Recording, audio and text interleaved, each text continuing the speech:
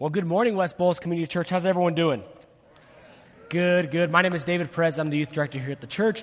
And whether you're tuning in online or joining us in person, we are so glad to have you here. Everyone have a good Thanksgiving? Yeah, a good time with family, lots of food. Yeah, Thanksgiving was a little different for Grace and I this year. We both actually got sick. I'm sure you can probably hear I'm a little nasally still. Yeah, so we both got sick. So there's pros and cons to that. You know, the bad side of it was we didn't get to be with our family. So we stayed home. We had Christmas, or not Christmas, goodness gracious. See, Thanksgiving, it's a Dayquil. We had a Thanksgiving together. My mom still made us some turkey and stuffing, so we got to eat a little bit. Now, that's the con. The pro was I didn't eat 17 plates like I normally do, so I did not have to go buy new pants for this morning, all right? So there's a silver lining to everything. Well, I'm going to pray, and then we're going to hop into it this morning. Dear Heavenly Father, thank you so much for this day and this time. Thank you for the opportunity for us to get together as a family, Lord God.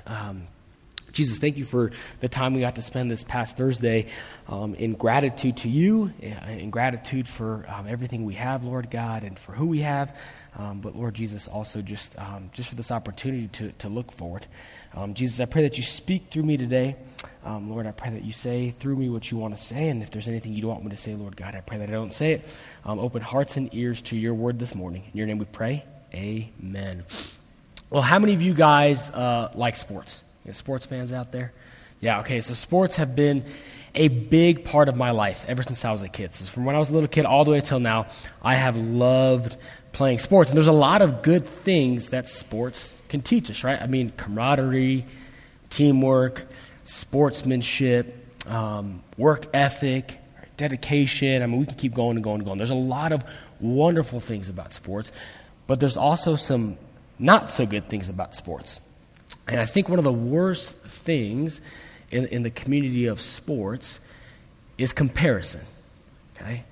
It's real easy when you play a sport or when you watch a sport to compare, right? If you're playing one, you're always comparing yourself to your competition.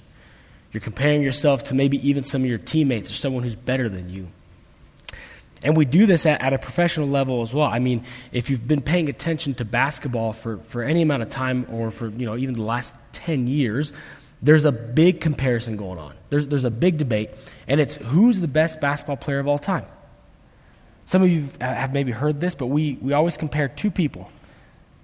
Michael Jordan, LeBron James, okay? That's the comparison we draw, and you either think Jordan's the best or LeBron's the best, and if you're in the LeBron camp, I'm going to respectfully ask you to reconsider your opinion because it's wrong, okay? But no, we compare these two, and we get stuck in this comparison. So here's what happens. When we get stuck in comparison, we miss out on a lot. If you're in the Michael Jordan camp and you're stuck in that comparison, you are missing out on probably the best athlete to ever play the game of basketball. I mean, LeBron James is a freak of nature. The guy is crazy.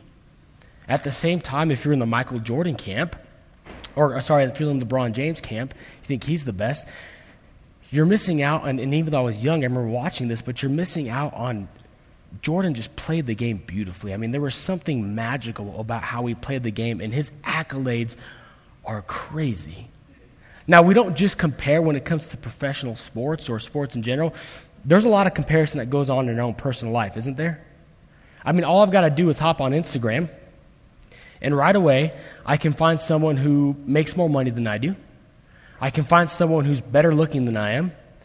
I can see someone who's got a bigger house, who's got a nicer car. Heck, I can probably find someone who's more spiritual than I am, right? You see people on there who it's like, oh my gosh, the depths of what they're talking about, like I'm nowhere near that. We tend to compare ourselves constantly. And there's a saying out there that I believe is very true, is that comparison is the thief of joy. It's a thief of joy. You're real happy and you want to be less happy? Just compare yourself. That's all you got to do. Comparison's the opposite and does not go well with gratitude.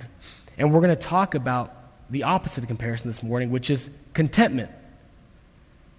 Now, if you've been joining us over the last few weeks, Pastor Nathan has been talking to us about the prelude to gratitude. So we've been talking about the things that precede gratitude. And last week, I would encourage you, if you did not get a chance to listen to the sermon last week, go check it out. Powerful stuff. In fact, at the end of the sermon, Pastor Nathan had us do a list of, instead of focusing on giving God a to-do list, right, he had us write down a what Jesus has already done list. That was wonderful, and it was the perfect lead-in as we went into Thanksgiving and had a day where we gave thanks for all that we have. And so this morning, when we talk about contentment, we're actually going to be talking about the postlude to gratitude. In other words, contentment and gratitude, right? Oftentimes contentment follows either closely right after gratitude or goes hand in hand with it. You can't really be content and not be grateful. At the same time, you can't really be grateful and not be content in what you have. And so this morning, that's what we're going to do. We're going to look at contentment and comparison. And in order to do that, we're going to be in the book of Philippians. So if you have your Bibles, you can turn with me to Philippians chapter 4. Philippians chapter 4, we're going to pick it up in verse 10. It says this is Paul speaking. He's talking to the church in Philippi. He says, I rejoice greatly in the Lord that at last you renewed your concern for me. Indeed, you were concerned, but you had no opportunity to show it. I am not saying this because I am in need, for I have learned to be content whatever the circumstances. I know what it is to be in need, and I know what it is to have plenty. I have learned the secret of being content in any and every situation, whether well-fed or hungry, whether living in plenty or in want. So Paul's telling, he's saying, look, I can be content no matter what. Whether I have a lot or I have a little, I can be at peace. I can be okay. I can be all right with what's going on in life. He tells us the secret. He says this, the secret is, I can do all things through him who gives me strength. Now, many of us are familiar with that passage, especially verse 13, where he says, I can do all things through him who gives me strength. What Paul is getting at here, as I did some reading and some studying, I looked at what he's getting at is Jesus is enough. He is sufficient. I know that he will provide what I need. If I've got plenty, Jesus is enough. He's provided me with what I needed. Look what I have. If I'm in need, if there's a struggle, Jesus is enough. I trust and I know that he will provide. I know that he will give me what I need. But there's another part to that. It's not just what I need, but he also provides who we need. You see, I think there's two parts to God's provision. There's the what. There's those kind of manna from heaven moments, aren't there? Where it's like you're praying and God, I really need you to come through, and it's like miraculously he gives you what you need. But then the other part of his provision is oftentimes God provides for us. He gives us what we need through other people in the body of Christ. You see, we are called to be active participants in the good work that he is doing here. Now, we are called to be active participants in God's provision in the lives of others. If you're in the body of Christ, we are called to do that for one another. You are part of his provision for your neighbor. And so this morning, if you look at your sermon notes, we're actually going to spend the rest of our time in 14 through 20. Because if you look at that, right, Paul talks about this idea of contentment, and actually even in the verses we just read, he's talking about the Philippians and how they had concern for him. And so we're going to look at, well, God used the Philippians and God used Paul to provide for one another's needs. And so we're going to look at what contentment looks like actively lived out in the body, by the body. In other words, we're going to look at what it means to be content. So we're going to compare, we're going to look at comparison, we're going to look at contentment, but then we're also going to look at your active role, the part you play in God's provision in someone else's life, the part that you actively play in someone else's contentment in him. So, We're going to pick it up. Verse 14 says this, "Yet it was good of you to share in my troubles." Now here we have Paul basically saying it was good for you to hear my troubles, for me to be able to share with you what is going on, what I'm struggling with, what I am dealing with. You see, comparison does not let us do that, does it? So you'll see here, your first blank there, it says, comparison robs us of the opportunity to be open. When Paul talks about this, sharing in my troubles, sharing with your troubles takes some openness, doesn't it? If you're going to share with someone what you're really struggling with, what's really going on, you've got to be open. But comparison does not let us do that for two reasons. One, when we compare, we're either sitting there looking at what other people are talking about, looking at other people's troubles and going, oh my gosh, my trouble is nowhere near what someone else is going through. We look at our struggles compared to someone else in the body and we go, oh my gosh, they've got it so much worse. How many of us have been in like a small group setting, or maybe it's a group of friends, and right, you're going through some prayer requests, and as you listen to what other people need prayer for, you're comparing what you need prayer for to what they do, and you're going, oh my gosh, they've got it worse than I do. And they've got it worse than I do, and they've got it worse than I do. And then inevitably what happens right before you're getting ready to share, right, the person before you drops a bombshell. There's this, oh my gosh, that is a huge prayer request. And when that happens, what goes on inside of us? We shut down, don't we? We go, ooh, in comparison to what they just shared, I don't need to tell anyone else. They don't need to pray for me. We belittle our own struggle. Now, comparison also does the flip side. We can look at the struggles of other people. We can be so wrapped up in our troubles and what we're dealing with that we can look at other people's struggles and go, that's nothing. Do they even know what I'm going through? Are you kidding me right now? They're asking for prayer for that? And so we can belittle someone else's trouble. We can say, oh, that is tiny. But contentment does not do that. In fact, contentment gives us the opportunity to share in our troubles. Contentment allows us to be open, because what contentment does is it allows us to look at our own troubles and go, you know what I'm dealing with is unique, and God cares about it, no matter how small or how big.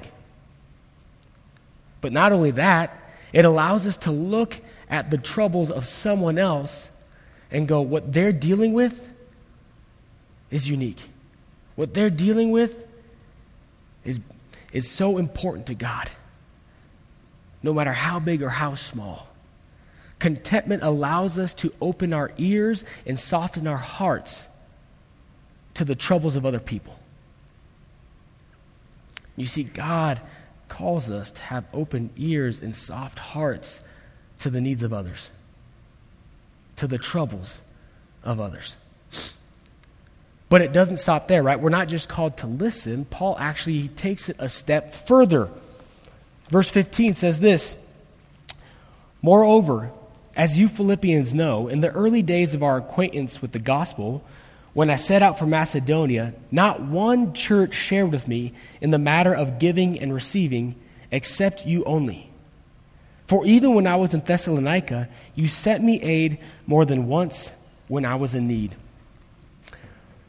Now we see here, Paul, he's talking about this, and if you read it, you see this beautiful relationship of give and take, right? He talks about, we're looking here, right? He says, sorry, I lost my place. So he talks about there in verse 15, he says, no one else shared in the matter of giving and receiving. So Paul's talking about this two-way relationship here. So not only did the Philippians provide for Paul's need, not only did they give to him, but we see they also received aid from Paul. So he's saying there was a relationship here. There was a partnership. We helped each other. It was not a one-way street. Comparison, on the other hand, comparison is a thief of true relationship.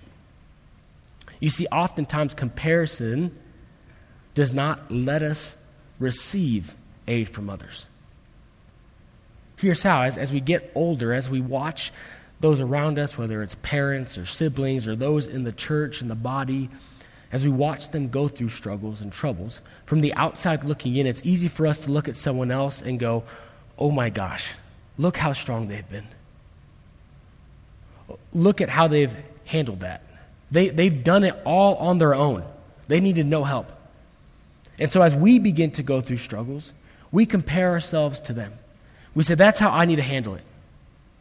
They were independent, so I need to do the same. Or the opposite. We go, goodness gracious, they were a train wreck. Man, they really struggled. And when I go through something difficult, I am not going to handle it the same way. I will be strong. I'll do it on my own. But any relationship, any friendship, it's give and take, isn't it? It's a two-way street. Think about a friendship you've got here, and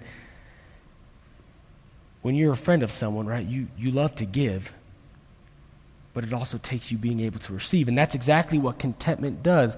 Contentment gives us the ability to give and receive aid. In other words, as much of a joy as it is to give, right, we're able to give out of the abundance that God has given us. At the same time, when we realize that Jesus is enough, that he's provided for us, and that he uses other people in the body to provide our needs, we're able to receive and go, okay. You know, years ago, I had a conversation with someone right here. It was right at the church. I remember it was right there, right in that spot in this sanctuary. And I was sharing with them about some struggles and what was going on. And church, I've got to be honest and transparent with you. This was convicting for me. This is a hard one for me. I struggle with this one. God is still at work in my heart when it comes to being able to receive aid, right? I love giving it, but man, receiving it's a different story. This is difficult. And so I was sharing that with someone who was much, much wiser than I am. And they looked at me and they said, you know what? Don't rob someone of the blessing of giving. That stuck with me. That hit me like a ton of bricks. Because I realized, right, when I get to help a friend out, when I get to help another brother or sister in Christ out in the church, it is such a blessing, isn't it? But when I go, nope, sorry, I'm good, I don't want to receive your help. Oof, I'm robbing them of that blessing, of that opportunity to help. And so contentment allows us to go, yes, I will help, but also I'll receive. I'll receive God's provision, how he's providing through you. See, God wants us to be a part of his provision, a part of giving other people help, but also receiving it. Paul keeps going. So not only is it just hearing, not only is it just providing and receiving, but there's something even more. He says this, not only that I desire your gifts, what I desire is that more be credited to your account. I have received full payment and have more than enough. I am amply supplied. Now that I have received from Epaphroditus the gifts you sent, they are a fragrant offering, an acceptable sacrifice, pleasing to God. And my God will meet all your needs according to the riches of his glory in Christ Jesus. So, now Paul just gets done talking about how it's give and take, and then all of a sudden it sounds like Paul is saying, no, I don't need any more. No, he's not pushing them away, but what he's saying, look, I'm not writing this letter to get more from you. I'm not saying what I just said as another plea. No, God has provided for me. In fact, God has used you to provide for me.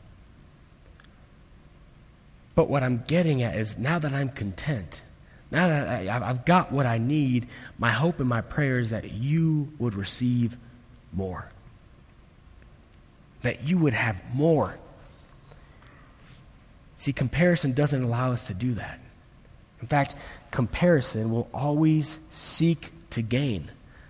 Enough is never enough.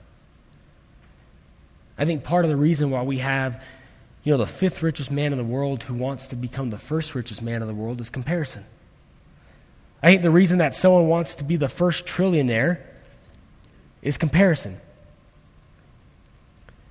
I mean, if you live in comparison long enough, if you and I spend our lives comparing ourselves to other people, sure, initially it might start like we talked about at the first part of the sermon where you're going, oh my gosh, look how much better they are than me. But eventually, as we live in that, what will come about is we begin to look at ways that we are better than other people. We begin to go, I'm better than them in this way and that way, and you know what? I want more. Because I'm better than you, I want more. But contentment does not seek to gain. In fact, contentment gives us the ability to desire more for others. Contentment allows us to go, God has provided for me. Look how he's provided for me.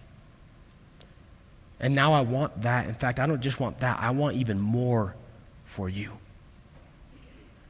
Contentment allows us to want more of his blessings for others. It allows us to say, I want your physical, mental, emotional, and spiritual needs met. Contentment allows us to want more of his giftings for others. It allows us to go, you know what? My hope and my prayer is that you discover who God has made you to be, that you discover the giftings and talents he's given you, and that you grow in that. That you grow in your identity in Christ and who he has made you to be. Contentment allows us to want more of him for others. It allows us to go, my hope and my prayer is that day in and day out you would be filled with the fullness of Jesus Christ. That you would get to know him more and more. That each day you would discover just how wide and how deep his love is for you. You see, contentment allows us to desire more for others, even when they already have more than we have. And God wants us to be a part of providing that more. And then Paul wraps it up. He takes us back to the very beginning, right? He's talked about all that, and he brings it back to right where we started. Verse 20 says this, "To our God and Father be glory forever and ever. Amen." In other words, what Paul says is, look what God has done. Look how he's provided. And he deserves all the glory. See, but comparison wants the glory given to us. Comparison makes it all about me. How can I be elevated? How can I be number one? But contentment, just like Paul does here, contentment gives all the glory to God. Church, when I look around, when I think about all that God has given me, when I think about who God has given me, when I think about how he's used me, even when I didn't deserve it, how he's used me to be part of his provision in someone else's life, I cannot help but give all the glory to him, right? When we think about that, when we reflect on our lives and what he's done, how he's provided, and how he's used us, we can't help but give all the glory to God. So what do we do with this? What do we do with all this? Well, I want to share with you a quote. and a challenge, and then we're going to be done for this morning. There is a pastor and an author who says this, and actually I think this quote sums up perfectly the idea we've talked about this whole morning. It says this: don't ask God to feed someone that's hungry if you have plenty of food. Let me read that again. Don't ask God to feed someone that's hungry if you have plenty of food.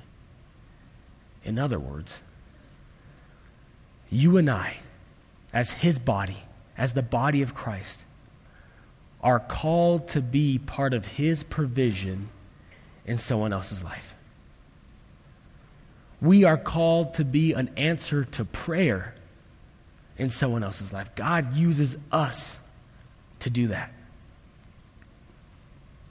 And so here's my challenge to us this morning. I challenge each and every single one of you to pick one person or one family or one cause. Pick someone here in this church and be part of that provision. Maybe you know of someone who's going through something. Maybe you know there's some kind of need happening in their life. Maybe that provision for you looks like being a listening ear. Maybe it's having a soft heart and letting them share with you their need. Instead of just kind of staying at the surface conversation, good morning, how are you? How's the weather? The coffee's hot.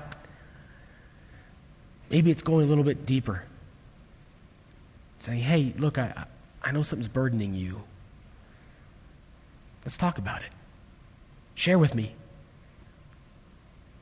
Be someone that someone can share a burden with. Have an open ear and a soft heart. Maybe it's not just letting someone share with you, but maybe you've got the ability to come to someone's aid. Maybe you can very practically meet their need. I would challenge you to go, okay, I know there's this need here and they've got this going on. I can provide. Let me give. And I would also challenge you, if you're on the receiving end of that, if you find yourself face to face with someone who says, hey, look, I want to provide this for you, I want to challenge you to receive. Like that wise man told me, don't rob them of the blessing of giving. Maybe it's not just listening to someone or providing a need. Maybe it's actually something that has to do with this whole body. You know, I think if you were to sit down and talk with the staff at this church, if you were to talk to any staff member here, you would discover that we are so excited for what God is doing here. That we're so overjoyed with all that God has chosen to do through this community and through each and every single ministry in this place. But I think as you talk with them, you'll also find out that there's a lot of dreams and aspirations. That there is so much more that each of us and together as a church envision. I truly do believe that God wants to continue to work through us, but I also truly believe that there is more that he wants to do in us and through us. That God has more ahead of us. And so maybe you prayerfully consider how you might partner with us. Maybe you go, you know what? I'm going to be part of God's provision for this body as a whole. Maybe it's a year-end gift. Maybe it's approaching someone on staff and saying, hey, how can I help? Church, my hope and my prayer, and I'm going to go ahead and invite the band back up. My hope and my prayer is that you come to see God's provision in your life. That you come to see what God has provided and who God has provided. But not only that, my hope and my prayer today is that you would look around and go, I am called to be part of God's provision in someone else's life. I am called to be part of someone else's contentment in him. And in that, to our God and Father be the glory forever and ever. Amen. Let me pray. Heavenly Father, thank you so much for this day and this time, Lord. Thank you again just for this past week, how we got to spend some time with family and just spend time in gratitude. Lord God, I pray that as we look ahead, I pray that we remember and reflect upon how you've provided for us. On Lord Jesus, how you are enough. I pray that we remember not only how you've provided for us and what you've provided for us, but Lord, who you've brought in our lives. And Lord Jesus, I pray that you would put it on our hearts that we are a body and we are called to be part of your provision in someone else's life. Lord, allow us to be the hands and feet. We love you and thank you in Jesus' name. Amen.